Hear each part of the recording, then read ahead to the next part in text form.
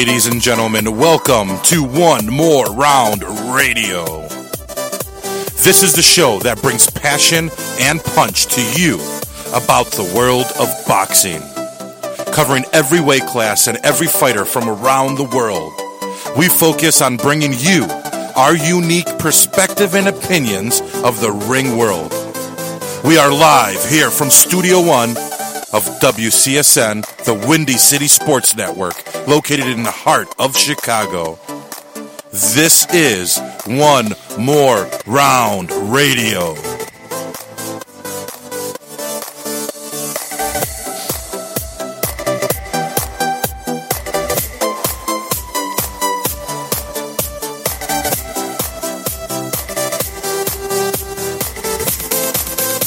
Good evening, Chicago.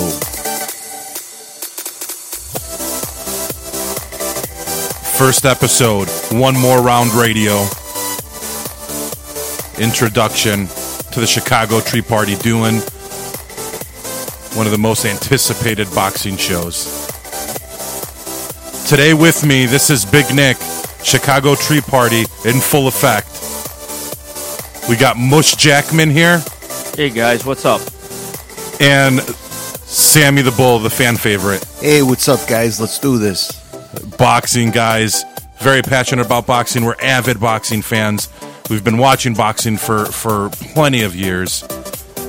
And we have very unique opinions about specific fighters and just about the boxing world in general. So we're going to be going into a lot of recaps that happened. We've had 3 huge fight cards happen, guys, since we started putting this together. And we're going to try to go over each card. You're looking at right now, we're going to go over the Hopkins Bebut Shomunov card. We're going to look a little bit into the Klitschko-Lapel fight. Then we've got the Thurman-Diaz fight.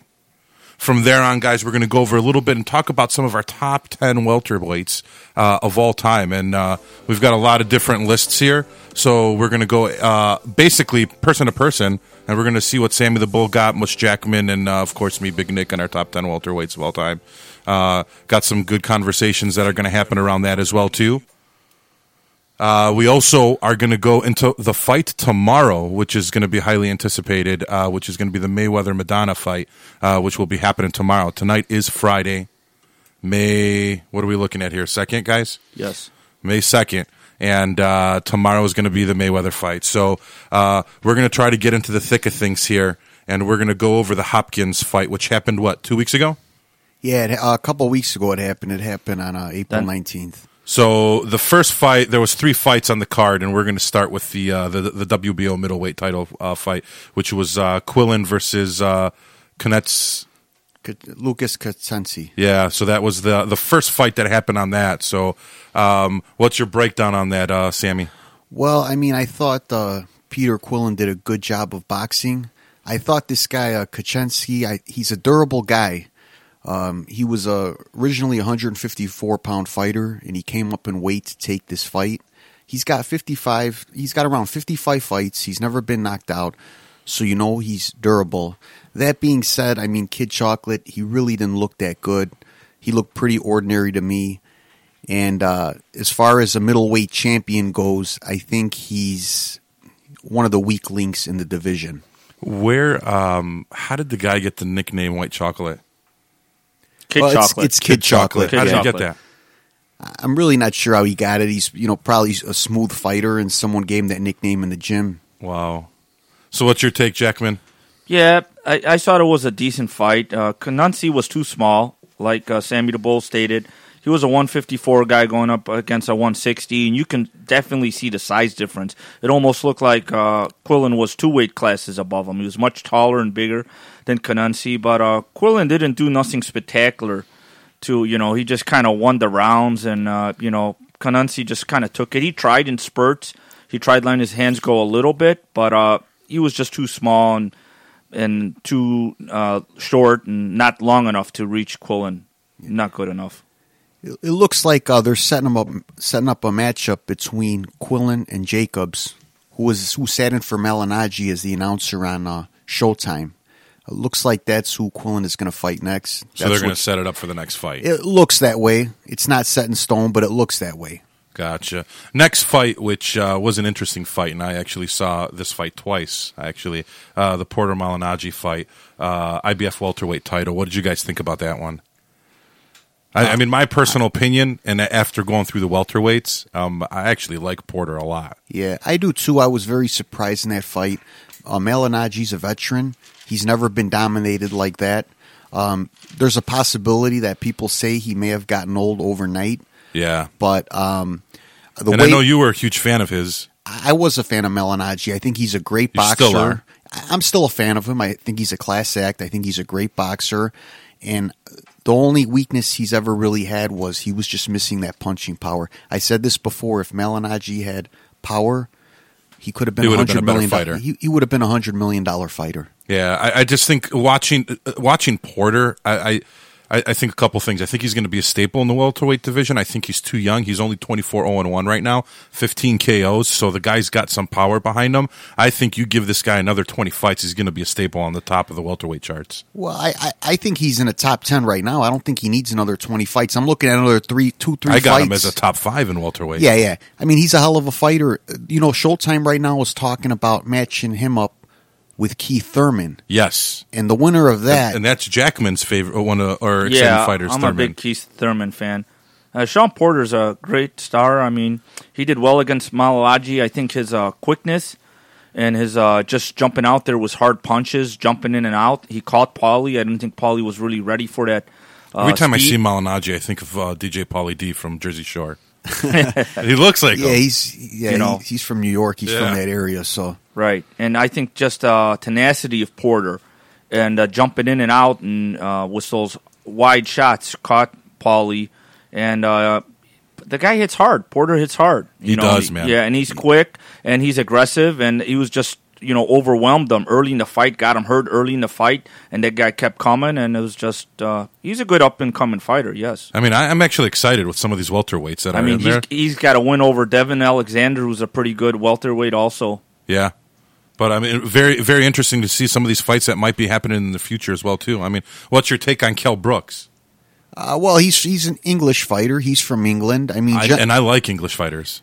I like them, but they haven't fared too well against our American fighters. I mean, you've had like Ricky Hatton, you've had a few guys that were able to make that transition, but for the most part, these European fighters, they haven't fared too well here. I loved Mickey Hatton. Yeah. Actually, he was one of my favorites of all time. Ricky Hatton? Yeah, no, it's Mickey. Ricky. Ricky. I'm sorry. I'm thinking of Ward. Mickey Ward. Ricky. Yeah, Hatton. I loved Hatton, dude. His fights were great. Yeah, he was aggressive. He was aggressive. He was tough, and he won some big fights. Yeah, a lot of heart, man. The guy had a lot of heart. Yeah, the guy did have a lot of heart. The guy would get his ass beat in the ring, man, sometimes. But, all right, next fight we got, it's the IBF WBA light heavyweight title, and that was the Alien now. He's no longer called the Executioner. It's the Alien, Bernard Hopkins versus Bebut Shomanov. I don't know. In my opinion, I think Hopkins is one of the most boring fighters I've ever seen. I literally have paid for pay-per-views and fallen asleep on them before, and his last 2 fights, he changed the style of his fighting. Well... I mean, let's give Bernard Hopkins credit here. This guy's 49, isn't he? 49 years old. I mean, you got to give this guy credit. I mean, it's just unbelievable. I mean, I think about this. I'm going to be 38 years old next month. This guy's 49. And he's boxing. And he's still boxing. His last 2 fights, though, looks like he's in his 30s. He looks great. He looks great. He's boxing at a championship level. I mean, he's a champion. He's boxing better now than I thought when he was before. I think, and he's more exciting to watch now. Well, yeah, it depends on, a lot of times it depends on the opponent also. What I thought was very strange in this fight was the other guy didn't have a corner man. I've never seen this in boxing. I've been watching boxing for the longest time. Have you ever seen a fight where there was no corner man? Never. He just had his cut man. I've never seen that in my life. It was weird to watch. His cut man was sort of giving him advice, too. It was like both. Well, not really. He wasn't saying too much. He was just kind of there. I thought that was very strange. I don't know if he was trying to save the 10%. Maybe he didn't want to give anyone the 10% of his purse. What is I don't know. Is he Ukrainian, Russian? Well, he came from the Russian system, but as you could see, he's got the Asian blood. He's probably a Korean or something like that. So he's like a North Russian. Well, genetically, yeah. But he came from that Soviet system. Yeah. He was a tough fighter, but Hopkins mesmerized them with his did. boxing skill. Hopkins gives you a lot of angles. He's a lot tougher. When guys go in there, they don't throw punches. There's something he's doing. He's giving you the angles. He's moving. He's shifting. How much longer do you think Hopkins got? I don't know. I think he's got a couple more years, definitely, because he's such a great technician in the ring. He's so skilled at it. He knows when to punch, when to hold, when to get inside, when to get outside. I mean, he's a veteran. He's a savvy veteran. He's like he knows Bret how to Hart, fight. the best there was, the best that... Yeah, best there ever will be. Yeah. I mean, he's got the sweet science of boxing down pat. He moves in the right positions. He takes just a step back. He makes the other guy not want to punch. I mean, when you see Hopkins' opponents' punch numbers against him, they're very low hit percentage against Bernard. Yeah, we'll see what happens, but I'm going to be very interesting. Who do you think he's going to be fighting next? Well, they're talking. It's going to be Adonis Stevenson, but right now there's a lawsuit against Adonis Stevenson and Al Heyman, so we'll see if that fight's going to happen. But it looks like it's going to be Adonis Stevenson. Yeah, Stevenson's got to get by Fanfara. Yeah. Oh, yeah. Chicago guy, Fanfara. And Fanfara's actually training in Big Bear for this fight, so it looks like he's taking this fight very seriously. So let's not count out Fanfara yet. Right, I think if Fanfara can stay on the outside and use his jab and straight right hand, he can do decent. But the only thing is, I don't know if his chin is the greatest. He's been stopped before, and Adonis is a hard puncher. Well, we'll definitely see I what's agree in with store you. for the alien, and I'll be looking forward to what his next fights are going to be. So we'll go into the next card, and that's going to be the single card that was on ESPN, and that was the Klitschko-Lepay fight. What did you guys think? You know what I think of Klitschko. Yeah. Well, I thought that Klitschko... Well, first of all, before I get into that, I just want to say I think it's nice that ESPN is picking up these fights. Yeah, that I do agree with, and it's good that they're putting it on primetime finally, and they're putting them out. It was nice to see. Yeah. Yeah. ESPN, like I said, it's as far as sports goes, I mean, they're top in the world. Everybody knows about ESPN. And they sort of, besides like the Friday night fights are still on there, right? Yeah, they're still there, yeah. But they sort of dropped boxing a little bit and didn't have as much as usual. Yeah, well, they got the summer schedule, and it's just good to see that they're going to start putting more boxing on TV now. Finally, yeah. I mean, this just showcases boxing, and hopefully, we can get more viewers this way. It's always nice to see a heavyweight title fight on TV and free TV. Remember when they used to be on ABC back in the day? Yeah, the Wide World of Sports. Yeah, they would like have they some of got to those do that fights. too, like on Saturday nights, or at least play replays. Not only that, they used to have USA Tuesday night fights. I remember Yeah, those. with Sean O'Grady. No, wait, James Thunder. Yeah, James Thunder from would down fight under. on there a lot. Yeah. James Down Under Thunder. Yeah. Well, a lot of guys. Did Galata fight on there? Or did Yes, He, yeah, he did. Yeah, he did. He Samson fought that Samoan. Pua- Yeah, Yeah, he was Samoan, on there yeah. before he got big and stuff. So he fought. David Tua was on there. I remember. Yeah, a lot of guys. A lot of Before he guys. got names. big. Holmes Yeah. was on there. He Yes. fought Maurice Harris on there. What's his name? Larry Mercer. Holmes. Or who's Ray the guy with the Foreman. Ray Mercer? with no Foreman neck. was on there on his comeback trail. Who Ray was the Mercer. no neck guy? Ray Mercer. I remember he was on there. Man, that guy can take a punch and give one back too. That guy. Remember we were talking about the fight he fought with. Who was he? I had it on VHS. Lewis, was it? When he kept hitting him, or Morrison? He beat a lot of guys. It was someone. No, we had it on tape. He was an undercard for Galata. And I remember saying that, dude, Ray Mercer's neck is like a fire hydrant. It doesn't move. No. You punch this guy in the face and his head doesn't move. He had a great chin. I mean, Yeah. he hardly ever been stopped. In those old days, they had a lot of good fighters on that USA Tuesday A night ton. fights. Today, you don't see that, and I don't know if they don't have the budget for it. I don't think ESPN has the budget to bring I those don't even big think fighters. it's budget. I think it's more of everyone's looking out to make money. So when they find these little fighters that are like 11-0 or 12-1, these big guys grab them right away so they can put them on pay TV, so they're not playing on ESPN. Back in the day, Tuesday night fights, you had guys that were 41-3 still fighting. You know what I mean? Yeah, but I seen some guys. I seen Danny Garcia was on there a couple years ago before he made it big. Ruslan fought a lot on there. I like Ruslan. Yeah, so I mean, but I know what you're saying. Not as much as before, but I still see some. And of I the think it's younger because guys. boxing just doesn't have that TV time that it used to have back in the day. Well, the UFC and stuff, sort of. But I'm still I think the boxing UFC took fan. a lot of its ratings away. Maybe some of it. Some of it. I don't know about I mean, nowadays, you have so many sports now. You have basketball, you have football, you have baseball, you have so many other things going on. Boxing it's more of a niche sport. I will say this, ESPN is powerful. If ESPN said, we're gonna showcase boxing. They could take out HBO and Showtime. Yeah, They're more tomorrow. powerful than HBO and Showtime. Yeah. So it's nice to see Klitschko on talking about the fight. I think Klitschko looked good. I think he used his height. He knows how to use his range. He knows how to use his size. He's pretty quick. He's athletic. And he knows his limitations. He knows what he's got to do to win. And this guy's a winner. This guy's a smart fighter. He sticks to his game plan. He's just not an exciting fighter. I thought that fight was okay. I thought it was a pretty good fight. I honestly thought that this fight was a pretty good fight. Well, what did you think, Jackman? I thought it was good for Klitschko. I mean, we don't want to harp on Klitschko not being so exciting because the guy's dominant. I mean, because he's so dominant. I don't think Leopold didn't do much to him, but that was because Klitschko was doing very well against him. He used his size. He used his tools, which he has, his long jab, his straight right hand, and he just systematically broke this guy down. And that's what you got to do. You don't want to rush in there, you're 6'6", and rush in there and give all your height away and get caught with a lucky punch by this guy. So do you guys, and we had this conversation before, when it's all said and done, do you guys have Klitschko as a top 10 of all-time heavyweight? Without a doubt. Oh. You have to. You have to have him as a top 10. I don't know if I have him as a top 10. I would have to look at the list, but he is very good. And he is dominant in his era, and he's been champion, 10 years? He's dominant. He hasn't lost since 04? He's the best of the worst. I don't There's not a huge heavyweight challenge out there. No, I know what you're saying. It's like when you're the best of the worst class, that's nothing. Yeah, but he dominates these guys. Put Klitschko during the era of Lennox Lewis, Evander Holyfield, and all those guys. He couldn't beat Ray Mercer. I think he would have beat all those guys. He did beat Ray Mercer, not in his prime. Yeah, Ray Mercer was like 40 years old. Yeah, I mean, he couldn't fight. He couldn't beat these guys. I disagree with you there. You think that Klitschko could beat Ray Mercer at his prime? I think he has a good chance if he stays on the outside and uses his jab. This guy's long. This guy's tall, and Ray Mercer had a hard time against his size and his reach. Although Ray Mercer was hitting him with his own jab, which was busting Klitschko up a little bit, but he was getting rocked by some of the Klitschko's punches.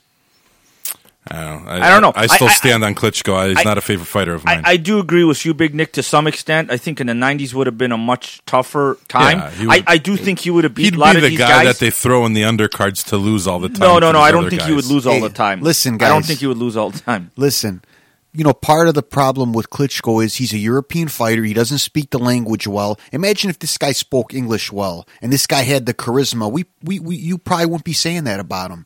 People would like him more. This guy's a foreign heavyweight. Imagine if this guy was a white, heavyweight, born in Oklahoma. Like a Tommy Morrison. Yeah. How much people would like him. We'd probably be singing a different tune. Yeah, but you're probably right. But Tommy fought with more vigor. But you know what? You got to use your tools that you're given. He's got size and reach, and he's smart for doing that. And the guy is dominant. And you don't want to knock him because he is dominant.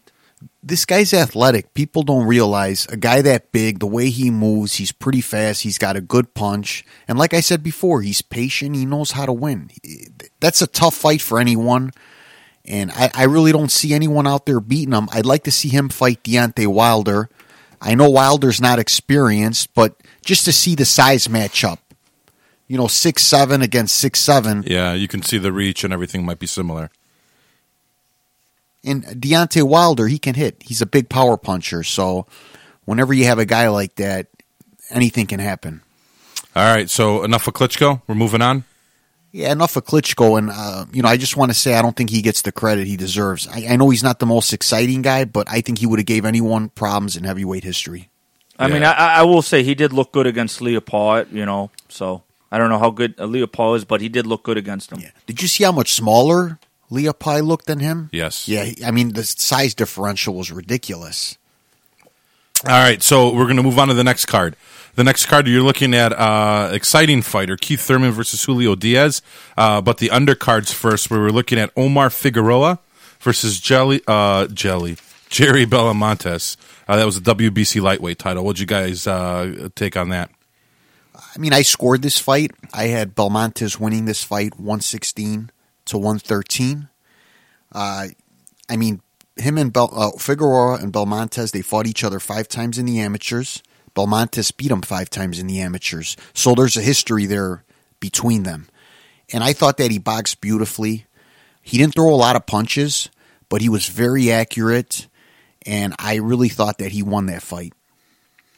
I thought Jerry Belmontes also won that fight. I thought he was a good counter-punching. I thought he hit the cleaner shots. Figueroa was just throwing volume, but I don't think a lot of them were that clean or didn't land that good. I think Belmontes outboxed him. I like to score on clean boxing, so he beat him in the amateur, and I think he beat him in the pro. I think he got an unfair decision because Figueroa is the more upcoming name coming up. So they wanted to push him more. Yeah. It was a close fight. I'm not going to say it was one-sided, but I think I give Belmontes the nod. I was impressed with Belmontes. I mean, this guy, they said he works full-time. They gave him 6 weeks off for that fight. And you got to give this guy a lot of credit. To fight at that level, to work full-time, I mean, that's tough. So I give him a lot of credit for that. And I just thought that he won this fight. And I'm really not impressed with Figueroa. I mean, they're trying to hype this guy up like he's a solid, very good champion. I think he's one of the worst champions in boxing. I think that there's a lot of lightweights out there that would beat him. I really do. And I think they're talking him and Santa Cruz, and I think Santa Cruz will handle him. Yeah, the body snatcher. Yeah, he hits harder and he hits more with more conviction and cleaner shots. And I don't know, Figueroa doesn't blow me away either. I think he's decent, but I don't think it doesn't impress me too much. He just looks raw. He doesn't really. He's got good stamina, but he's just not really clean with his punches. And I don't really see him, being at the top too long. I think he'll get picked off soon. Yeah, I agree. So going into the second fight, we ended up having, and people pronounce this guy's name a lot differently, but you got Matisse. No, Matisse. Lucas Matisse versus Molina, and that was a super lightweight. And I think, Jackman, you were talking about earlier how you liked this one. Yeah, it was a really good fight to watch, guys. Molina was winning earlier. He hit him with a couple right hands on the side of the head, and Lucas was hurt, which you don't see him hurt often. I mean, hardly. The only time I really seen him hurt was against Danny Garcia. But he got up, and he kept fighting back. He started to wear John Molina down. He cut him on the side of the head, a bad cut. And in the late round, he stopped him. Yeah. I thought so far this is fight of the year. I thought this was a great fight. Molina hurt Matisse early. Matisse showed composure, got back in the fight, and won the fight. I thought it was a great fight. What I thought was real interesting was Molina was coming up from lightweight, from 135 to 140, and he looked like the bigger guy.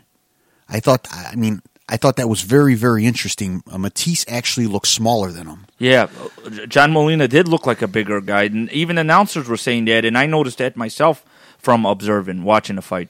Yeah, it looked like Molina was depending too much on that one punch, and he hurt Matisse, a couple times. I mean, he hurt him bad, but Matisse showed composure and came back, and I like this guy Matisse. He's an exciting fighter. I like both guys. I like to see this guy Molina back on Showtime. Did you see how the corner got into it with the doctor? Oh, yeah, the doctor wanted to take a closer inspection. And, the Goosen, yeah. Yeah, it was pretty funny. Goosen's like, hey, don't, I don't know, they were going back and forth, but it was... Yeah, you don't see that too often. No, well, once in a while, but not...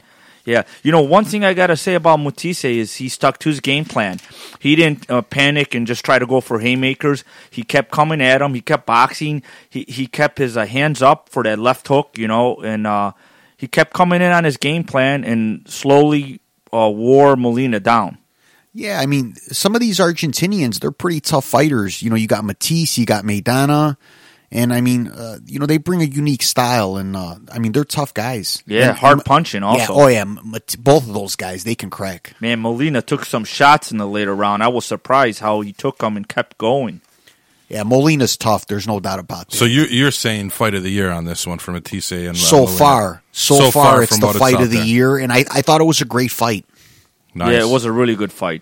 All right, the main event of that card, you were looking at Keith Thurman versus Julio Diaz, and I know Keith Thurman is one of the up-and-coming welterweights out there. And what's your take on this stuff? I mean, Keith Thurman is one of the hottest prospects in boxing right now. Yeah, I mean the guy's 23-0. What more can you say? He's got power. He can box. I mean, he was in the same gym with Winky Wright and Jeff Lacey, so he comes from a good camp. 23-0 and 21 knockouts, so he basically went decision twice. Right, and they said this guy was sparring against Jeff Left Hook Lacey and Winky Wright at the age of 16 years old and holding his own, guys. And then weren't we talking about this Jackman before and said that they were trying to do Thurman Porter next? Yeah, they were talking. They were asking Thurman that at the end of the bout. What do you think about Porter? And he was saying, well, we know each other. If they want to get it on, that's fine. Yeah, and I like Porter. I think that'd be a great fight. Yeah, I think that's a great fight. Both guys are undefeated. Both guys are early on in their career. Yep. And generally speaking, let's face it, guys, these kind of fights don't take place. These guys and they should, though. They should. I agree. But that would make boxing so much appealing when you see fights like this. I agree. They don't even if they lose. Like back in the old days, we used to see fighters fight each other 3-4 times if there were wars. I agree. I mean, back in the day, and it doesn't hurt your career. It was more everyone fought everyone. Today, if you lose one, you get bounced back. You get bounced back hugely. That's why they don't do that. That's why a lot of times, like Sammy stated, they don't fight two young up and coming stars early in their careers undefeated because it sets the one guy back when they lose. So far, but it depends. Like Big Nick said, if it's a close fight. And then it doesn't really set you back even too if much. some of these guys lost, I mean, it was still good for their career, and they would end up getting rematches after rematches. If they put in a good showing, if they got knocked out really quickly, then the only bad thing I would say with that is that it did take years off of their career. It does when they get in wars big, like that, big tough fights. Yeah. Well, let me ask you guys a question: if they make the Sean Porter Keith Thurman fight, the winner of that, are they ready for Mayweather? I don't think so. No. I think they still need more seasoning. No, I think then after that you end up doing something with either like Marquez, Pacquiao, maybe even put up against Bradley. I mean, Bradley's got to win another fight though. I mean, he can't just get into that mix. I think they're close though. I think they're close. I think guys. If they end up beating like a Marquez especially or Thurman, yeah. I mean, he's close. Maybe a couple more fights. I agree, but I think he's close. He beat Soto Carras. He beat a couple tough guys coming up. He had a tough fight with that Argentinian guy. There's talk of Sean Porter possibly fighting Pacquiao. I mean, I know Pacquiao's on HBO, but too early, man. Supposedly they're saying he's. Nah, I don't think so, man. I think Pacquiao's a little bit on his way down. I think that's a dangerous fight for Pacquiao. I think that's a pick 'em fight right now. It's a dangerous fight, but dude, I would wait. It's going to be too late. But I just think he's still too young. Listen, if anyone offers you a Mayweather fight or a Pacquiao fight, you're going to take it. Oh, of it's course, money. I'm going to take it. It's money. It's big money. But no one will turn down those guys. My question to ask you guys: why would Pacquiao fight such an up and coming guy without a huge, he gets taken out, without a huge name, right? Well, without a huge name. The way I'll tell you how. For instance, if he fights Pacquiao, Bob Arum, Top Rank, what they'll do with Porter, they'll sign him to a contract and they'll lock him in on HBO. They'll say, "Hey, look, we're going to give you this title fight, but you're going to have a 6-fight deal with us now, and I'm going to be your promoter, and you're going to be with me on Showtime." If they feel that Porter's going to be a big star, sort of like a Mayweather, they might want to take that risk because Bob Arum's going to have to cash out on Pacquiao. Pacquiao's getting older right now. He's getting older. And Bob Arum's got to look for a next upcoming star, and Sean Porter could be that guy. Right, but why would Pacquiao want to fight him? If he loses, it's going to be a bigger loss for Pacquiao. Right. So here's my thing with boxing, guys, which right. I hope they change quick. So I know we were talking about the whole HBO Showtime thing, and there's certain fights that we're never going to see because they're not allowing HBO fighters to fight Showtime fighters and so on and so forth, and the promoter's not fighting. Why can't they just end up doing, hey, if you're the champion and there's a number one contender, I can give a rat's ass who your promoter is. You have to fight or you're dropping the title.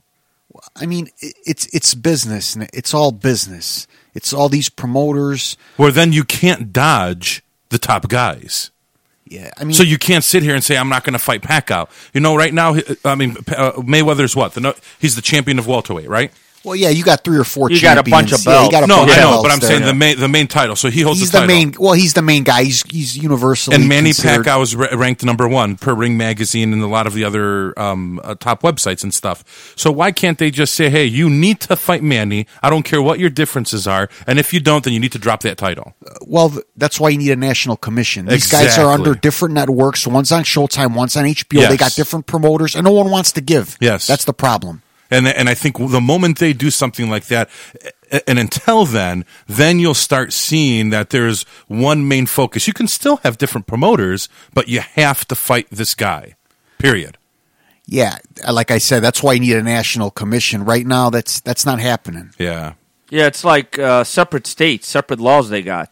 And you know, that's they BS. need one. Someone right, needs to come bad. together as a group, and they need to figure something out and make one committee, and then this committee makes it into a commission and go from there. And just like they have the NBA is one NBA, the NFL is one NFL, make like a league called like the World Boxing League, WBL, and that's the commission. And that commission runs all of them. You start taking away these WBO, WBA, IBF titles and whatever, make one title or whatever the case is, and you're fighting for that one title.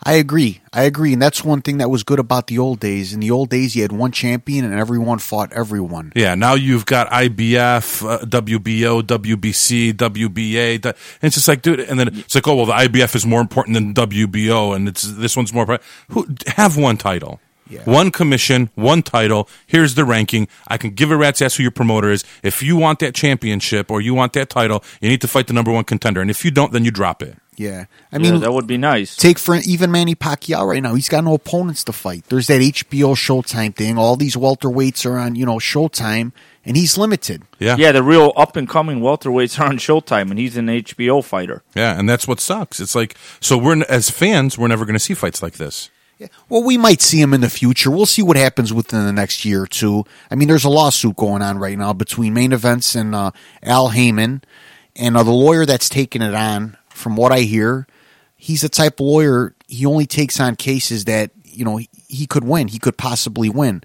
So there's a big lawsuit going on. So we'll see what happens there, Yeah, hands down, we'll see that. All right, so we went over the cards. You guys are comfortable with those cards? Yeah. All right, so now we're going to dip into the top 10 welterweights. You guys want to get into that? Yeah, sure. All right, so before we're going to get into the top 10 welterweights, give us a quick moment. We're going to end up doing the real thing, a tidbit about where you guys can find us on social media so that you guys can get quick access and listen to us, and then we'll be right back.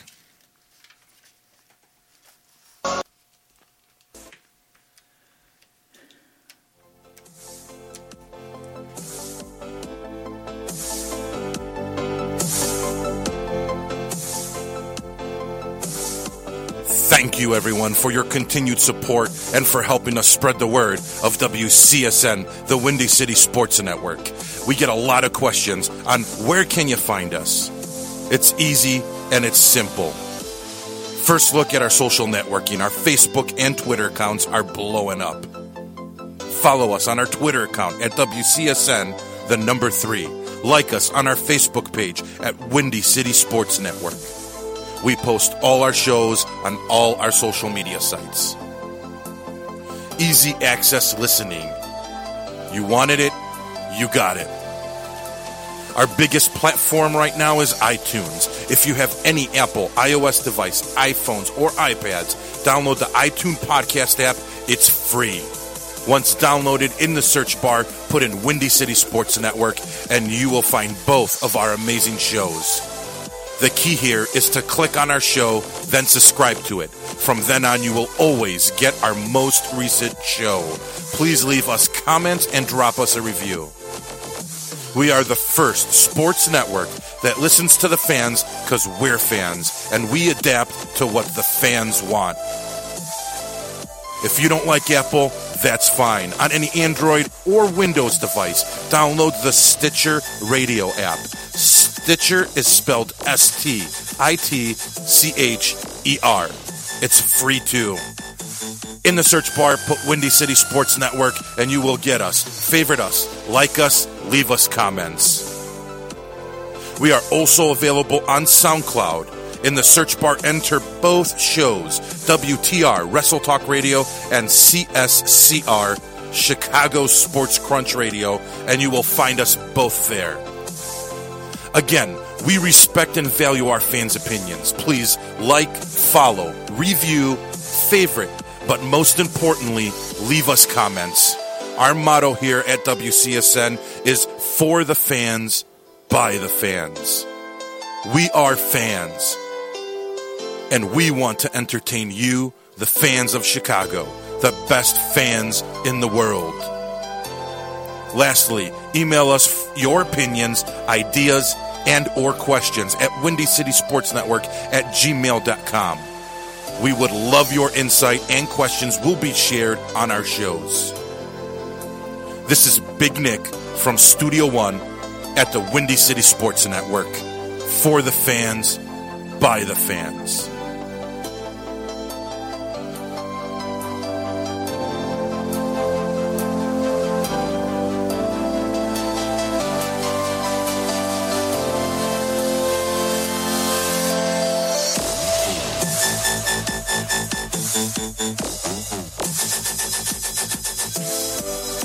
All right.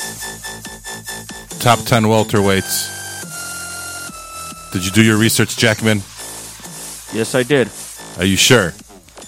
Yeah, my research and some of it off just my head from the years of watching boxing. Did you take notes like Mr. Quinn's class? Oh, yeah. Organization is the key to success and preparation. Yeah, there you go. All right, so we got our list of top 10 welterweights.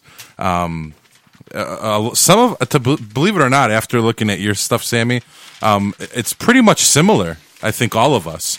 The only thing is some of you guys put some of the older fighters. I did not put some of the older fighters of all time in there because for the simple reason of I only saw a couple fights of the older guys. So to some of the listeners out there, I mean, some of these guys that we're going to announce are probably old to them, but not to us. But in any case, we can go right into it and dig right into it. So number one.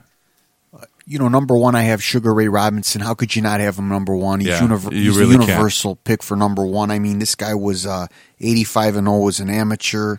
I mean, he was he's a huge talent. At one point in his career, he was 128-1 with 2 draws. I mean, and not only that, a lot of people have him probably the best guy pound for pound of all time. Yeah, they do. But not only that, if you look at old tapes, he still looked good in these old tapes, and they say they don't even have any footage of him when he was in his prime. Yeah. That's what's amazing about him. So I mean, this is what intrigues me even more, and this is sometimes sort of a little bit of a rub on some of the younger fighters. So he fought from 1940 to 1965. How many years is that? It's a 25 years, yeah. Man. Okay, and his record was 173 wins, 19 losses, 6 draws. Yeah. Well, back in those days, the people they fight. Fought more often. Yeah, they fought more often. They'd fight twice a month. And it was a different era back then. Back then, in order to be considered a contender, you had to beat a few contenders. Yeah. So I mean, you're looking in. You know what I've noticed too after I was trying to do this top 10 list a little bit is a lot of boxers. You would think because they get beat up so much, their careers would be done a lot quicker, like 10 years and they're done, right? Yeah. Well, a guy like Sugar Ray Robinson, I think these guys are so talented. Yeah, but you look at NFL, and these guys last only maybe 11 years. Yeah. Well, I think NFL, I mean, all these sports are athletic based. I think basketball, football is, but I think with the NFL, you're doing it a lot more often. Yeah. Well, NFL, listen, NFL and boxing is different. In NFL, if you can't run a 4.4, you're going to have problems as a receiver. In boxing, you still have your technique, you still have your skill, and it's more of a mental game. And the thing is, more of these other fighters are fighting 20, 25 years, but the younger ones, like when we're going into the 80s, maybe even 70s and 90s, I mean, their records, you're looking at maybe 50, 60 fights, 70 fights, you know what I mean? But then you're looking at people like Sugar Ray Robinson, I mean, almost 200 fights. Yeah, they probably didn't make as much money back then either. But that's still, man. I mean, this guy to fight that many years and have the record he had is just amazing. He was so talented. I think even in decline, he was still better than everybody else. Yeah. So it's and when you got good fundamentals, it's like Bernard Hopkins. I mean, the guy's almost 50, and he's still going at it. He's still schooling young guys. Yeah. Yeah, as Jackman said, if you play in the NBA, if you don't have a 30-inch vertical, you're going to have some problems there. In boxing, I think. All the sports you got to be athletic, but I think in the combat sports, if you have the skill and you have a good mental game, I think it would help you more than it does in basketball and the other sports. Yeah, so hands down, number one, Sugar Ray Robinson. Almost a lot of people even have him best pound for pound of all time as well. He didn't really have any weaknesses. The guy was only stopped one time in all those fights, and it was in a light heavyweight bout, and it was due to exhaustion. Yeah, heat exhaustion. Actually, the ref dropped out too. They had to get a different ref. Yeah, from the heat. Yeah, it was like over 100 degrees, right? Yeah, and Wow. and he was fighting 175. Joey Maxim, I believe it was. Yeah. Yeah, and you know what's interesting? He grew up on the same block as Joe Louis. I thought that was real interesting. And Joe Louis was his idol. Yeah, he grew up on the same block as Joe Louis. Wow. What's the odds of that? Yeah, and you know another sad thing is a lot of these boxers they end up broke. This guy made over $4 million in his career. After he retired, he was kind of broke. They said. Yeah, and that's a lot of money for back then. Well, it's a lot of money for now, but even back then it was Well, a lot of but I don't. Promoters weren't really huge too back then. But I bet you there was people that raped him of his money back then. Too. I'm sure there's always people like that. All right, so number 2. Okay, I have Sugar Ray Leonard as number 2. That's my pick too, Sugar Ray. I have Henry Armstrong. And the reason I didn't pick Henry Armstrong is because I tried watching some of his fights and I just didn't really look into that at that era. But I mean, I picked Sugar Ray for our time. I mean, in our modern day era, I think if you take Sugar Ray Robinson out, I would put Sugar Ray Leonard as a top. I mean, the guy fought 20 years, and believe it or not, he didn't fight a lot of fights. No, he only lost 3 times. He beat Tommy Hitman Hearns at his prime when he was undefeated. He had a lot of wars. Yeah, he beat Hitman Hearns at 32-0, even though it was a close fight and he was losing after the 13th round. He knocked him out in the 14th round. He had to get a knockout, and he did it. This guy fought Hagler. This guy fought Duran twice. I mean, he's a 1976 Olympic golden medal, which there was really had a team that had a lot of talent, a lot of American gold medal winners there. He's just a great fighter and fought a lot of tough fighters in their prime. Yeah, I agree with you. He fought Benitez. He fought everyone. That's one thing we got to give Leonard. He fought everyone, and he was a star in the 80s. He carried the sport of boxing, and he had the charisma. He was very talented. He was a boxer, but if he had to go to war, he would go to war. That's one thing about him. He had a lot of wars. I remember seeing him fight. The guy had a lot of heart. He was a quiet kid growing up, they said, and this guy, he's really great fighter, and he did what he had to do to win. Yeah, I have Henry Armstrong at number 2. I think Henry Armstrong. Listen, Henry Armstrong. When Henry Armstrong fought, there was 6 weight divisions. This guy was a champion at featherweight, at welterweight, at the same time, and lightweight. It was featherweight, lightweight, welterweight. So that's 3 divisions right there. He had 27 knockouts in a row at one point, and he fought for a middleweight title, and he lost a close decision. Think about that, guys, for a second. Imagine a guy that is a 126-pounder, moves up to 160, and loses a close decision at 160, and many people thought that he won that fight. I mean, that's very, very impressive. It would be like a guy like Lomachenko, for instance, who everyone says was some huge talent, going to fight Sergio Martinez at 160 and giving him a close fight and winning that fight. Yeah, that would be unheard of in today's boxing standards. Yeah, I mean, Armstrong could do it all. He was a hell of a fighter, 27 KOs in a row at one point, and he was only stopped twice. This guy really didn't have any weaknesses. And, Sugar Ray Robinson, that was his idol. Where did you have Sugar Ray Leonard on your list? I had him at number 3. So you had him next. Yeah, I had him next. Yeah. All right. So that's you can't complain about that. That's actually Armstrong is. I mean, I did a lot of research and read about him. I mean, he is a great fighter and stuff. But all right. So 3, you have Sugar Ray Leonard. Yes, I do. Who's your number 3? I have the Hitman, Tommy Hitman Hearns. Oh man, I'm liking you. Yeah, Jackman, I have the Hitman. This is it. The Motor City Cobra. Yeah, the only thing is the Hitman didn't spend a huge amount of time at welterweight. He was dominant there, but, his 6'1" frame, he moved up. But, I mean, this guy was an awesome boxer and a heavy hitter, too, with that right hand. He would jab you, and knock you out cold with your right hand. He beat a lot of guys. He knocked out Duran. He beat, granted, it was a light middleweight or super, whatever, one weight class above the welterweight. But I liked Tommy Hitman Hearns and his boxing style. He was the first fighter in history to win 5 world titles in 5 different weight divisions. He fought Leonard in his prime, and like I stated earlier, he was winning, but then he got stopped in the 14th round. So I mean, I've got, And again, we can go into the questions of how many fights you fight and stuff, but I mean, Sugar Ray Leonard, I know didn't fight a lot of fights, and some of the younger fighters haven't either. But I mean, again, you're putting Tommy Hearns in a class where Sugar Ray Robinson, like we said, nearly 200 fights fought. Thomas Hearns, I mean, 61, 5-1, 48 knockouts. I mean, these guys fought a lot of fights. He put in a lot of great wars as well. The guy didn't duck anybody. I mean, it's just respectful of the fights he had. And, I mean, you can't take away what he accomplished in the ring. I mean, the guy was a great fighter inside the ring. No, and he went up in weight, guys. He fought at, I believe, light heavyweight, too. He beat a young Virgil Hill. He beat a lot of guys, up in weight. He went up to middleweight, then he went up to light heavyweight, and he was still very good. Even though he was past his prime, he was that good where he can still be really good in the higher weight divisions. Yeah, I had Kid Gavilan at 4. I had Tommy Hearns at number 5. Tommy Hearns was unbelievable. He could fight on the inside, the outside. For me personally, if I was a welterweight, that'd be the scariest guy for me to fight in history. I mean, you couldn't run from this guy. You couldn't hold it. I mean, this guy was just unbelievable.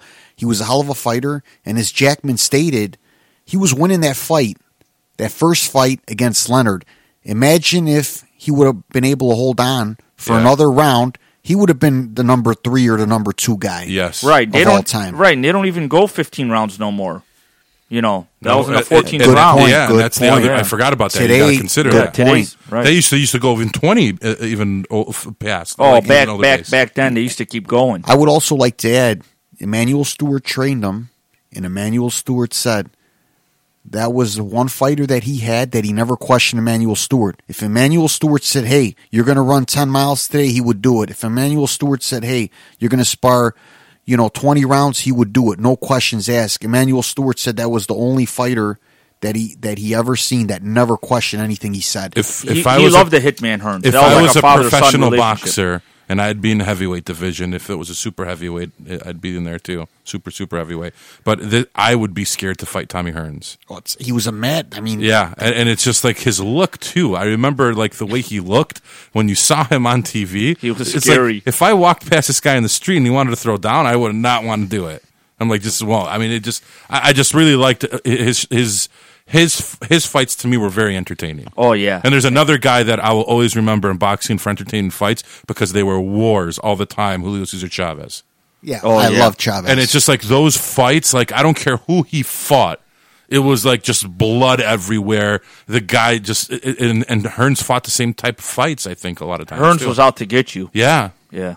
Yeah, I had Gavilan ahead of Hearns. I mean, Gavilan fought from 1943 to 1958, which I consider a tough era in boxing.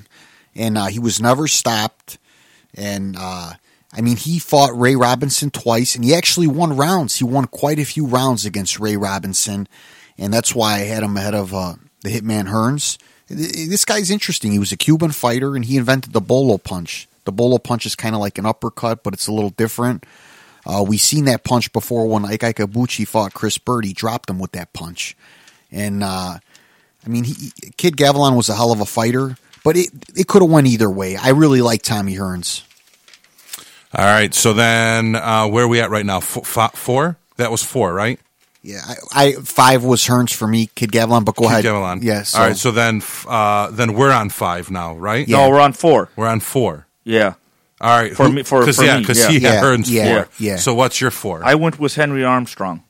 Like Okay. Sammy stated earlier, he had 3 titles at different weight classes in the same time, and I heard he probably won the 4th one. It was a controversial. This guy fought a lot of fights in his career. This guy, he fought like 20 fights a year. I mean, so this guy has 150 wins and only 21 losses, and All right. So then that's your 4 guy, right? he would keep coming at you too. Yeah, that's my number 4. He would keep coming and throwing punches. He would just get in there and keep throwing punches at you and just wear you down. All right. 5.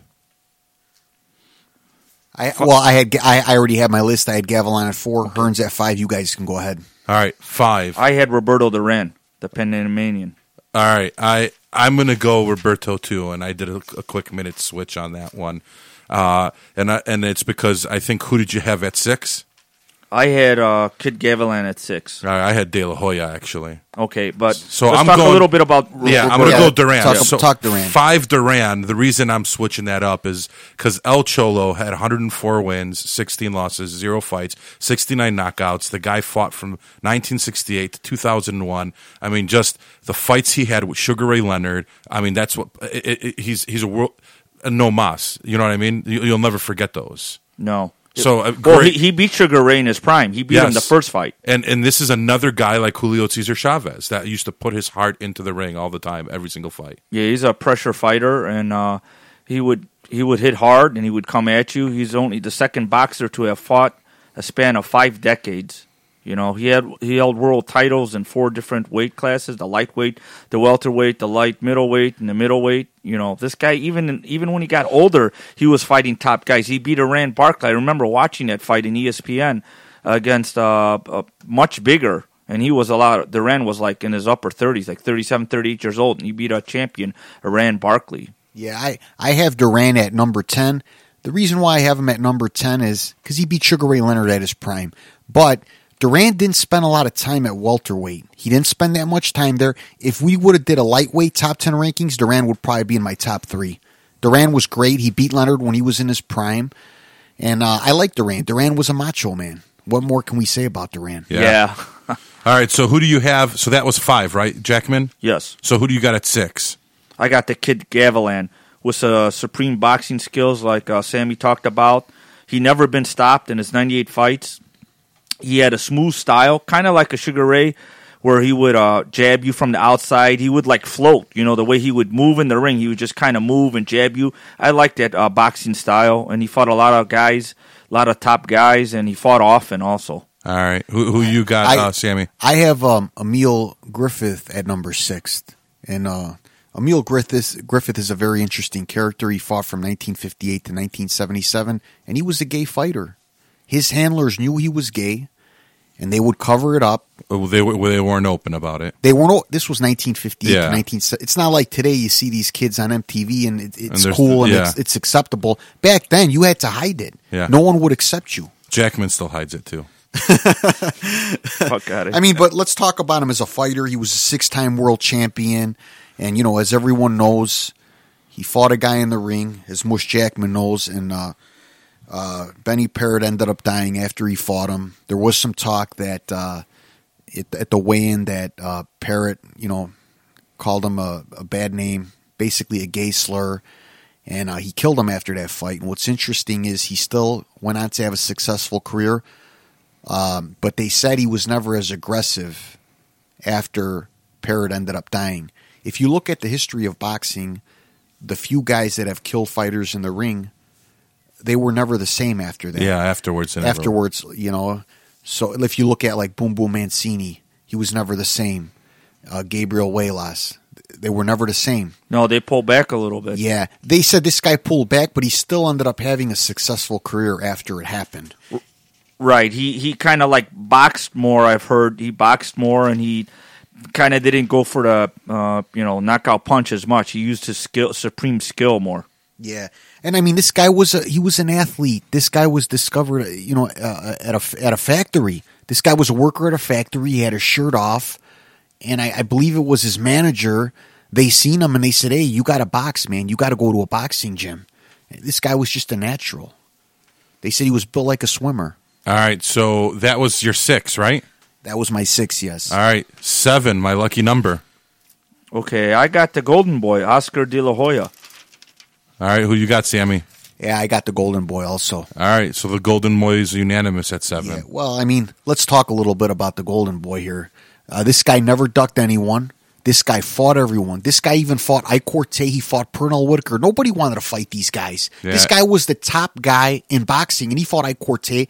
Ike Quartey was considered a dangerous fighter. He could have made more money fighting other guys. Ike Quartey couldn't even speak English.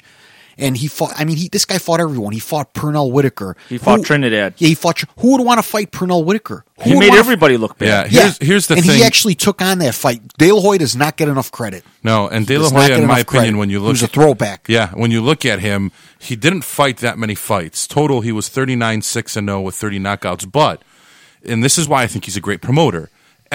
all his fights, almost, at least after like the 10th or 11th match, were like all money fights. He never wasted time fighting guys that he shouldn't be fighting for less money. He always fought the top guys for big money, and he never ducked anyone. He took everyone, and he basically, and I remember him saying this in an interview before, he wanted to make a name for himself, and he wanted everyone to know that he would never dodge somebody, and at anyone who wanted to fight him, he will always fight them. You know, this guy reminds me a little bit of Mikey Garcia, as far as they didn't really love boxing in the beginning like some of these other guys, who really needed it. Their father kind of pushed them into it, as far as De La Hoya's case, and he pushed him and his brother into it. And his brother, he didn't excel as much, he didn't like it as much, getting hit. And Oscar did very well, as we all know.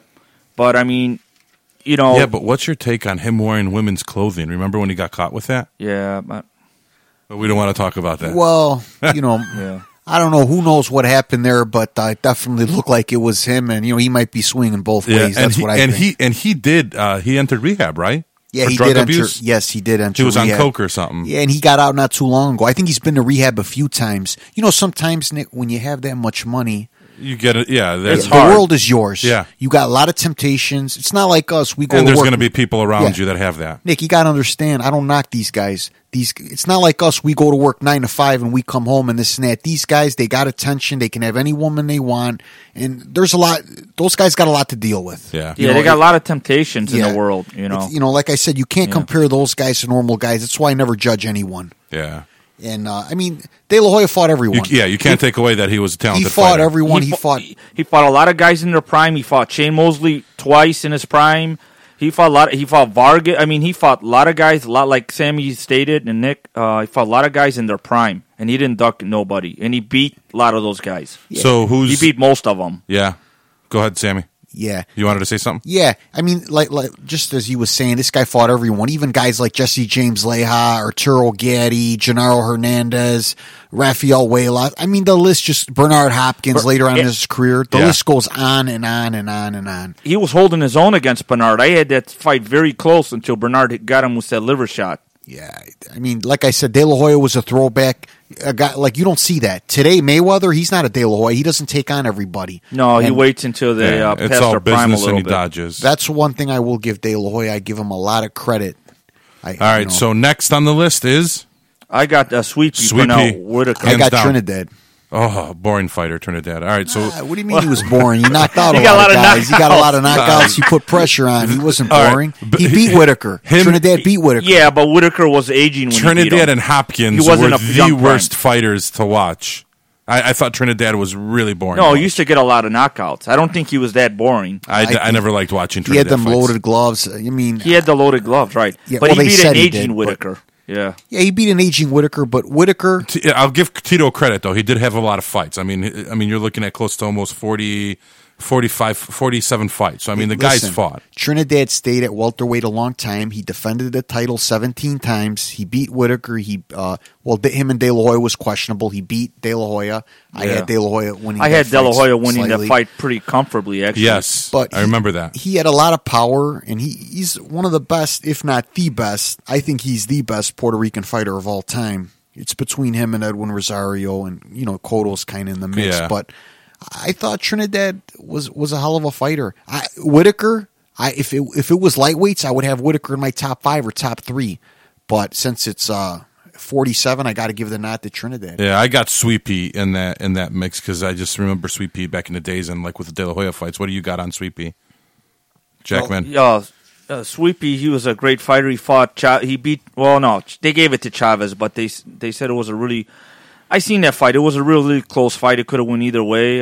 He had a real slick defense. He was really fun to watch. He would make guys miss. The guys would be right in front of him. This guy would duck down, make guys. He used to be very slick and quick. Right. He became the world champion in 4 different weight divisions. He fought, like I said, a lot of tough guys. He fought De La Hoya, Trinidad.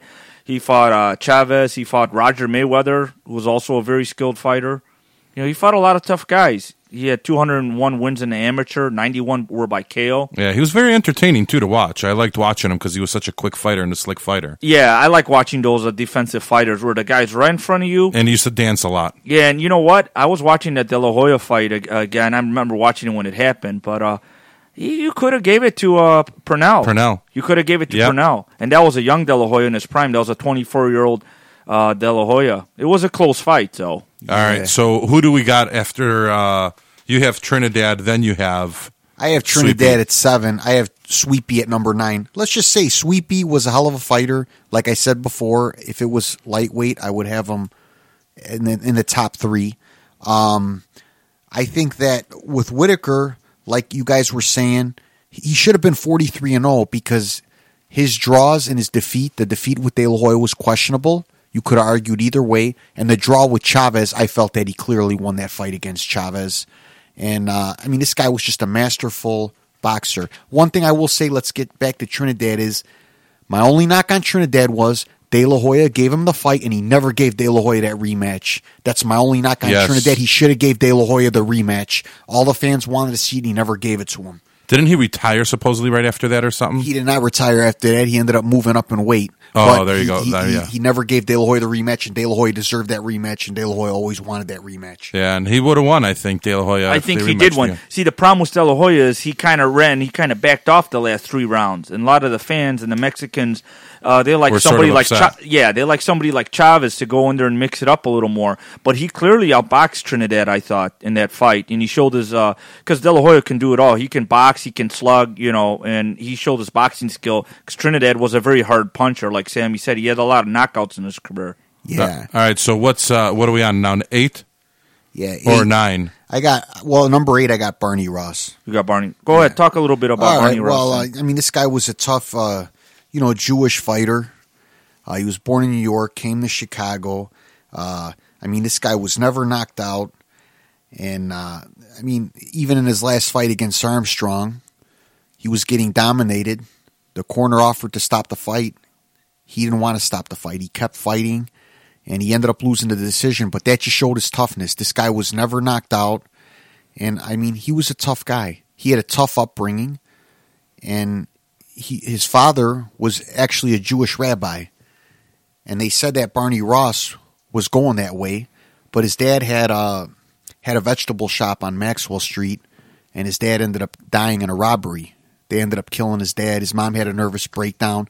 And that's what got him into boxing. He wanted to unite his family. His brothers and sisters, they were in an orphanage. He wanted to unite his family.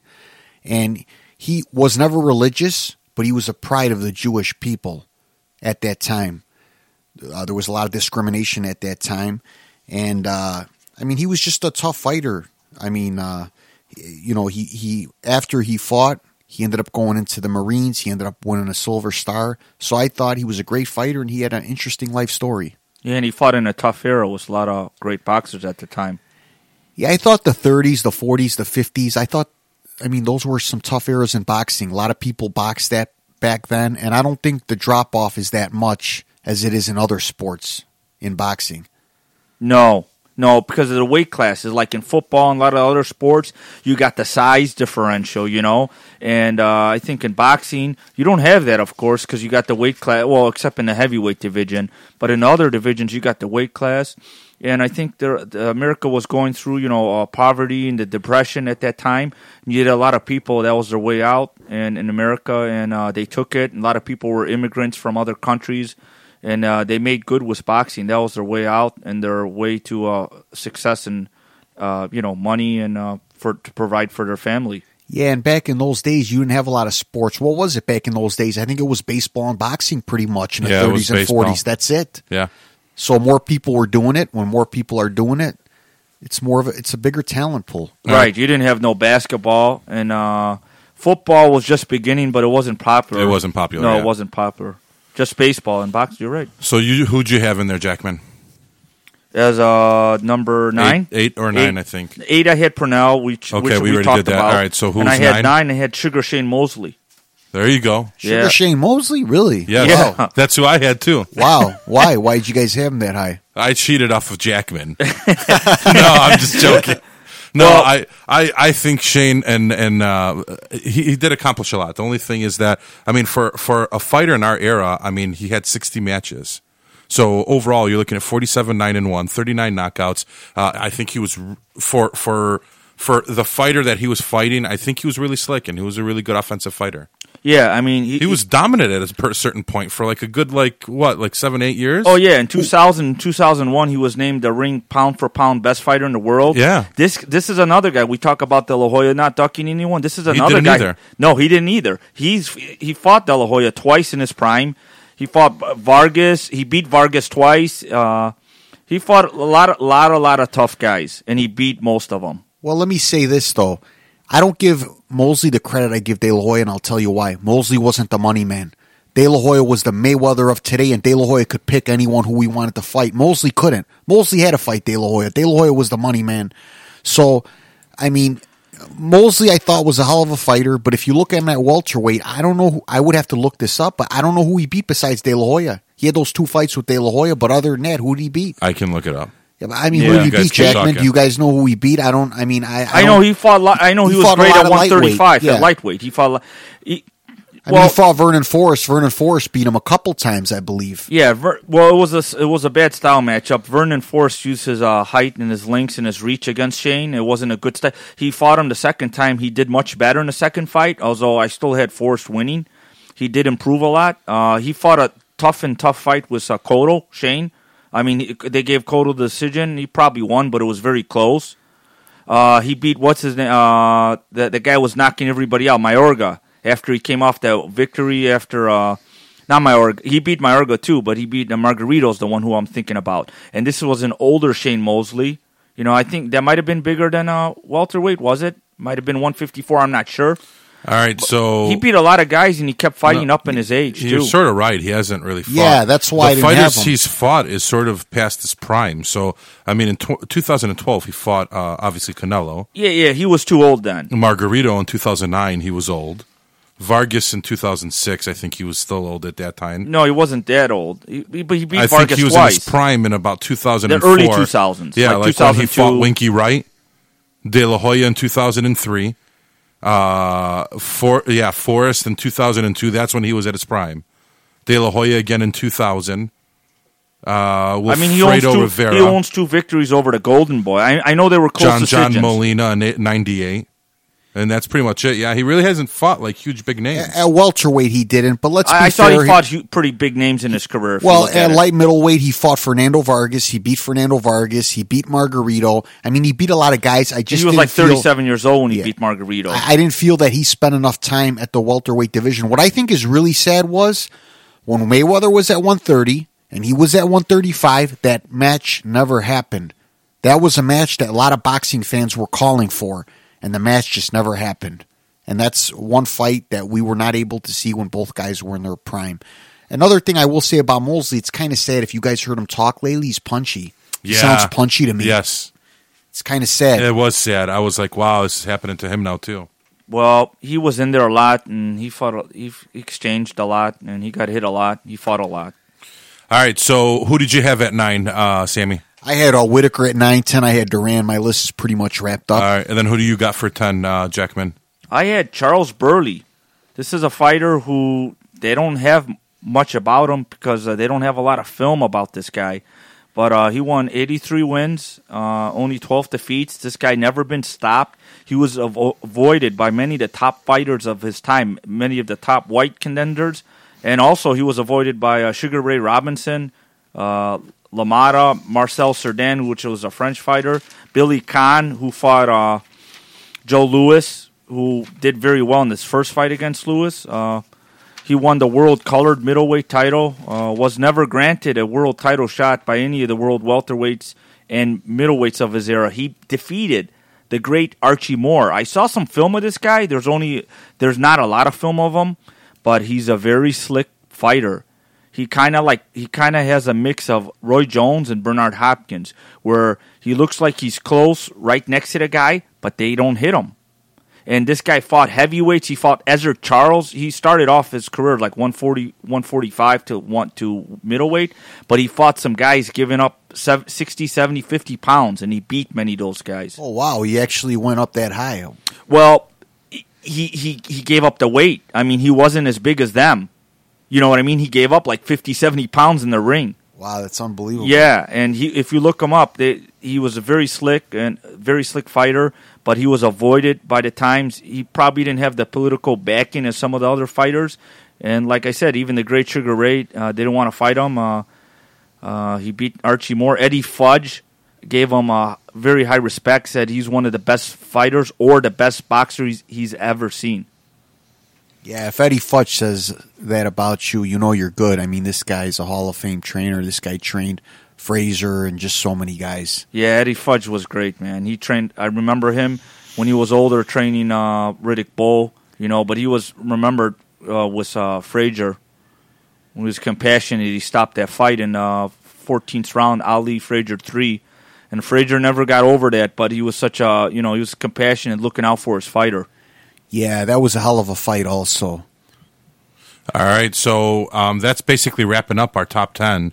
I think what we're going to end up doing on other shows is we'll probably start picking weight classes and going through our top 10 lists on weight classes. Yeah. And then we'll just collaborate on that. I got a couple name mentions for a quick minute, Shoot. guys. Yeah, I also got Emil Griffith up there. I got Cotto and Pacquiao up there too. I got Felix Trinidad. I got Barney Ross and Floyd Mayweather Jr. That's some of the names that came up. I had Floyd Mayweather Jr. wrapped up at 10. Yeah, and Carmen Basilio too.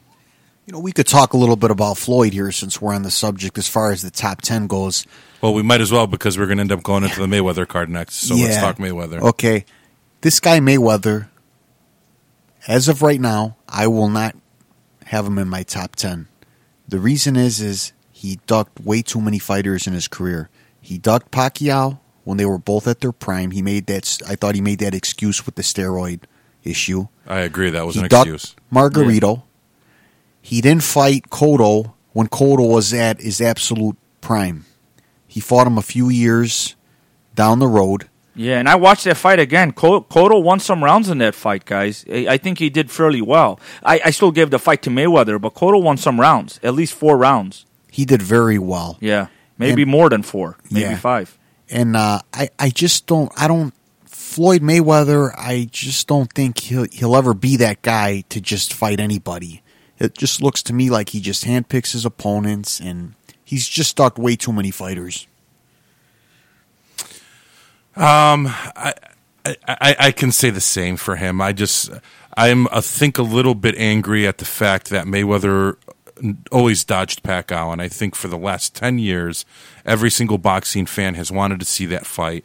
And regardless of if it's a business decision or if he's scared of him or whatever the case is, how can you consider yourself the greatest of all time and go out there and brag that, oh, you're the greatest fighter of all time and no one has ever beat me, when you've never really made an effort to try to fight the greatest fighters of all time. Now, going back to what we said on our top 10 list, De La Hoya we have on our top 10, and the biggest reason we have him on our top 10 is because he never dodged any fighter. So he never sat around and said, oh, I don't want to fight this guy, and came up with some stupid reason. So, I mean, in my opinion, you can't knock a guy who's 45-0 and has fought sort of like, I really haven't seen him. I've seen him a couple times look pretty bad, but dominant in the ring. Now, I know he handpicks his opponents, and that's why he looks dominant. But bottom line is, I think even if he fights Pacquiao now, it's not going to answer. It's not going to answer basically what happened to or what he did by not fighting Pacquiao. I think it hurt his career, and he's dodged not only Pacquiao but other fighters too. Yeah. In my opinion, there's still fights out there for him. He still has a chance to get in that top 10. I mean, if he can fight the winner of Erislandy Lara and Canelo, and even if he beats Canelo again or he beats Lara, if he beats someone like Thurman or someone like Porter, maybe even move up to middleweight and have a fight with Martinez. Who knows? He's going to be in the top 10. But as of right now, he's just stuck way too many fighters, and I just can't give it to him as of right now. No. I think he's close. But, yeah, I would like to see him against some of these young bucks coming up, like Sean Porter, Keith, one-time Thurman, Lara, Manny, even though Manny's a little bit on the decline, I think. I think he's still a very, very good fighter. And then, the guy's 37. He's only going to fight maybe 1 or 2 more years, But who knows? This guy loves money, and I remember Bernard Hopkins saying, "I promised my mother I'm not going to fight past 40," and this guy's going on 50. So you never know how long Floyd's going to keep on fighting. The style he's got was the counterpunching, although he does rely on his quickness and reflexes. That might hurt him, when that goes away. But he's a counterpuncher. He's a safety first fighter. So a lot of times that can carry his way, and he's got good defense that can carry his way in an older age and still do pretty well. Well, let me ask you, in boxing right now, who do you think has the best chance to beat him from 140 to 154? Maybe Laura. I would even like to see a Porter. I don't think is as polished, but he brings a lot of aggression. Maybe even Thurman. I like Thurman a lot. I think he's got a balance of skill and power and quickness, and I think he's an all-around pretty solid fighter. I just would like to see Thurman in against a couple more fights, but I think he's a pretty dangerous threat for Floyd. I think it's Thurman too, but the thing is Thurman is still too young at 23-0. Right. He's got to get a couple more. Yeah, and if you wait like another 10 years, it's going to be too late. No, he don't need 10 years. Maybe 1 or 2 years. I think he needs 2 or 3 more fights. I think he needs at least like 3 to 5 fights until he gets established enough for that. And they need to be good opponents to see if he can beat them. Because if you can't beat these other opponents, then right, I agree. You know what I mean? You gain experience from fighting other guys. Yeah. Okay. So speaking of Mayweather, what do you guys think about the fight tomorrow night? Maidana versus Mayweather. Well, wait, do we want to start with the undercards first, or we want to start with the Mayweather first? We could talk Mayweather since we're talking about him. All right. What do you guys think about that fight tomorrow night? Does Maidana have a chance? No, I think he easily handles You him. think absolutely 0 chance? Yeah, I think it's 0 chance. What do you think, Jackman? I think he has a slight chance because this guy punches hard. And I think he's aggressive, and I think he's going to bring it more than some other Mayweather's past fighters. I think he's going to attack more. I know it's hard against Mayweather because everyone says they're going to do that, and when the fight comes out, they don't throw too many punches because I think of his superior boxing skill and style and reflexes, he counterpunches you. But I think Maidana has a slight chance because he's a hard puncher, and I think he's going to give a high effort in there. Yeah, about Maidana, I think Maidana's I don't think he's an A fighter. I think he's a B+ fighter. I think he has some weaknesses. I think he has some weaknesses with boxers. And if you're Maidana's trainer, I mean, what do you do in this fight? I think if I was his trainer, I would say, listen, you just pretty much got to go for broke in the first few rounds. Mayweather starts off slow and see what happens there. But, I mean, you have a couple options there. I just don't really see a way that Maidana could beat Mayweather unless he can possibly land that haymaker punch. But he just throws it too wide, and I don't see him landing clean against Mayweather. See, and the thing about Mayweather is he's not going to stand in there like Broner. Broner thought he was made out of steel, and he just stood in there and just rolled it. Mayweather uses his feet much more than Broner does in upper head movement. So Mayweather is going to be much harder to hit for Maidana than Broner was. I mean, yeah, I think Maidana can do damage to anybody in that 147 if he hits you, but Mayweather ain't going to be there to hit, and that's a question. He's got to deliver that shot. Yeah. One thing I will say about Maidana is he comes out aggressively. That's one thing I will say I like about him, and I think he's going to try to bring the fight to him. So hopefully it's an exciting fight. Do you see it being as an exciting fight, guys? I see it being exciting, but I don't think Maidana's got a chance. I think, it might be kind of interesting the first couple rounds, but if Maidana doesn't land anything heavy, I think Mayweather is going to kind of hurt this guy to some degree. He's going to counter him coming in, hit him with that left hook and the right hand, and then move. And Maidana's got to hit him with something hard early to get Mayweather's respect. If not, I think it's going to be a long night for Maidana, because Mayweather's great at counterpunching and picking off and moving, giving him angles and moving his distance in and out. And Maidana doesn't like that. Like Sammy stated, he has problems against movers and boxers. Devin Alexander beat him with his quickness, his lateral foot speed, side, back and forth. Yeah, I mean, like I said, I could see this fight going Mayweather 12 rounds to 0. I could really see this going that way. Yeah, I mean, this is the only thing that Maidana's got is the power, but this is a pretty much opponent that Mayweather likes to fight. A slower foot, slower. He's not a super fast with his hands either, but he's slower with his foot, kind of plodding, kind of predictable guy.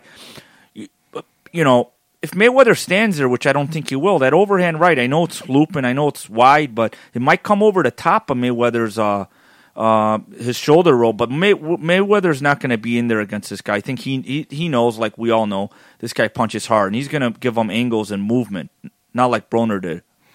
Yeah, I mean, I'm more excited for the undercards, to be honest with you. Really? Yeah. I think, I mean, we can start going into them if you want to, but, I mean, Broner-Molina, I think, is going to be a good fight. Yeah, well, you got to make Broner the favorite in that one. Yeah, I mean, I definitely have Broner as a favorite, but I don't think it's going to be an easy wash either. Yeah, Molina, I mean, the competition he's fought hasn't been the toughest, with the exception of Amir Khan. Yeah. And, I mean, let's face it, Broner's coming off a loss. So, I mean... He probably put more effort in the gym this time. Yeah, it's a good opponent for coming off a loss. Yeah. I have no problem with that. And then Collazo-Khan, I think, is a good fight, too. I think that's an intriguing fight. Yeah, so, I mean, I'm more excited of the undercards. I mean, I'm more, obviously, the Mayweather fight, that's going to be exciting to watch, too, I know to see what you're saying. I happens. think the undercards are going to be competitive and compelling to watch. Yeah, personally, I hope that Collazo beats Khan. And the reason why is... if Khan wins, it looks like Mayweather's going to fight Khan next, and I really don't want to see that fight. And, I mean, I think that would be the best thing that can happen right now for the sport. I really don't want to see Khan fight Mayweather. I'd rather see him fight someone else. I'd rather have this pay-per-view bomb. Yeah. I'd rather have this pay-per-view bomb, maybe have 500,000 to 600,000. So then he's forced to play exactly. to fight Pacquiao. He's forced to fight a tough fight. Maybe or someone else. Someone else. Just like what happened when he fought Guerrero. They never released the numbers of the pay-per-view, but it didn't do well. What happened? Next fight, he fights Canelo. This one, if the numbers are down, it's going to force him to fight a tough fight. Yeah. Why, you don't think Khan has... we talked about it a little bit. You don't think Khan has much of a chance? Why are you so against seeing him in there with Mayweather? Khan, I think he's chinny, and I don't think he's really consistent enough. I think he's got speed. He's got hand speed. So I think he can give him some problems for 2 or 3 rounds. But I don't think Amir Khan really deserves this fight. I don't think he's looked that good his last few fights. Yeah, but you think Khan can beat Collazo? I would favor Khan, but Collazo's a live underdog. So he has a chance, huge chance. He has a chance. This guy's a tough guy. He paid his dues in the sport, and Khan's chinny. Yeah, Khan is chinny, and Collazo's he's one of those like old school, those Puerto Rican guys. Well, he's Puerto Rican from New York. This guy knows all the tricks. He knows the block. He's very savvy in there. I mean, I remember him fighting a younger Shane Mosley, and he fought a really good fight with him. He just came off a knockout win over Ortiz. And I think if Khan stays away and does what he's supposed to do, boxes him, I think he's quicker, younger, longer, and I think he should outpoint him. But like Sammy stated, I think Collazo's a very live underdog. And if Khan makes a couple mistakes, Collazo can capitalize and win because he's very savvy in there. And he's a dangerous opponent to fight. Yeah, as Jackman said, he's fought some tough guys too. He fought Ricky Hatton in the past. Many people feel that he beat Hatton. And he's also fought Berto when Berto wasn't at his prime. So this guy's a veteran. This guy's been in there with the tough guys. He very easily could upset Khan tomorrow night. And I really hope that's what happens because I really don't want to see Khan and Mayweather. Yeah, I never really seen anyone really beat up Collazo bad, He always done well in those big fights. But I kind of, in a way, would like to see Khan against Mayweather. I think he's got the I wouldn't mind seeing it either. Yeah, I think he's got the hand speed, the links, the jab. But I do agree that Khan has to look better. In his last couple fights, even against Julio Diaz, I don't even know if he won that fight. They gave it to him. He's got to look more impressive. I mean, he hasn't looked, he did great against Zab Judah. That was a terrific boxing match he did against him. He's got to do something like that against Collazo, in and out and move, and don't stand in there and wait, like Teddy says, for the receipt. You hit and then you move. Don't stand there and watch your work. Yeah, one of Teddy's sayings. Yeah, definitely. I love watching Teddy. Yeah. So what do you guys got in wrapping up? You guys got anything to wrap it up with? Yeah, I just want to say that I hope the fight card tomorrow is good. I hope all the fights are good. I'm looking forward to it. I hope it's exciting. And I'm really rooting for Maidana in this fight. I'll be rooting for the underdog too, obviously. Yeah. I mean, I like Maidana. He's a tough guy, man. He's a macho guy. He comes in there to win, and I'm really rooting for him. Maidana's got a lot of heart. He's going to bring it, and in the last couple of days, they had some Mayweather was in the news, for his ex-fiance and stuff. He's, Oh, and they have said that he's a little upset and distraught over that too. Yeah, I mean, I know Mayweather's a real calm, cool customer. I seen him at the weigh-in today. He kind of looked a little jittery, kind of like, a little nervous. Not of the Madonna, but I think he had things just on his thinking mind. of other things. You can see him tensed. But I think when he gets in the ring, he's a pro, and he's not going to be thinking about that. He's going to be thinking about Madonna. We'll and he's see going to tomorrow execute night. His craft. Yeah. Well, we'll definitely see that. All right. Well, that's pretty much all we got for the show, guys. We will be going over the Mayweather fight once it concludes in the next coming weeks. And obviously, we'll be going over the other fights that will be coming up as well, too.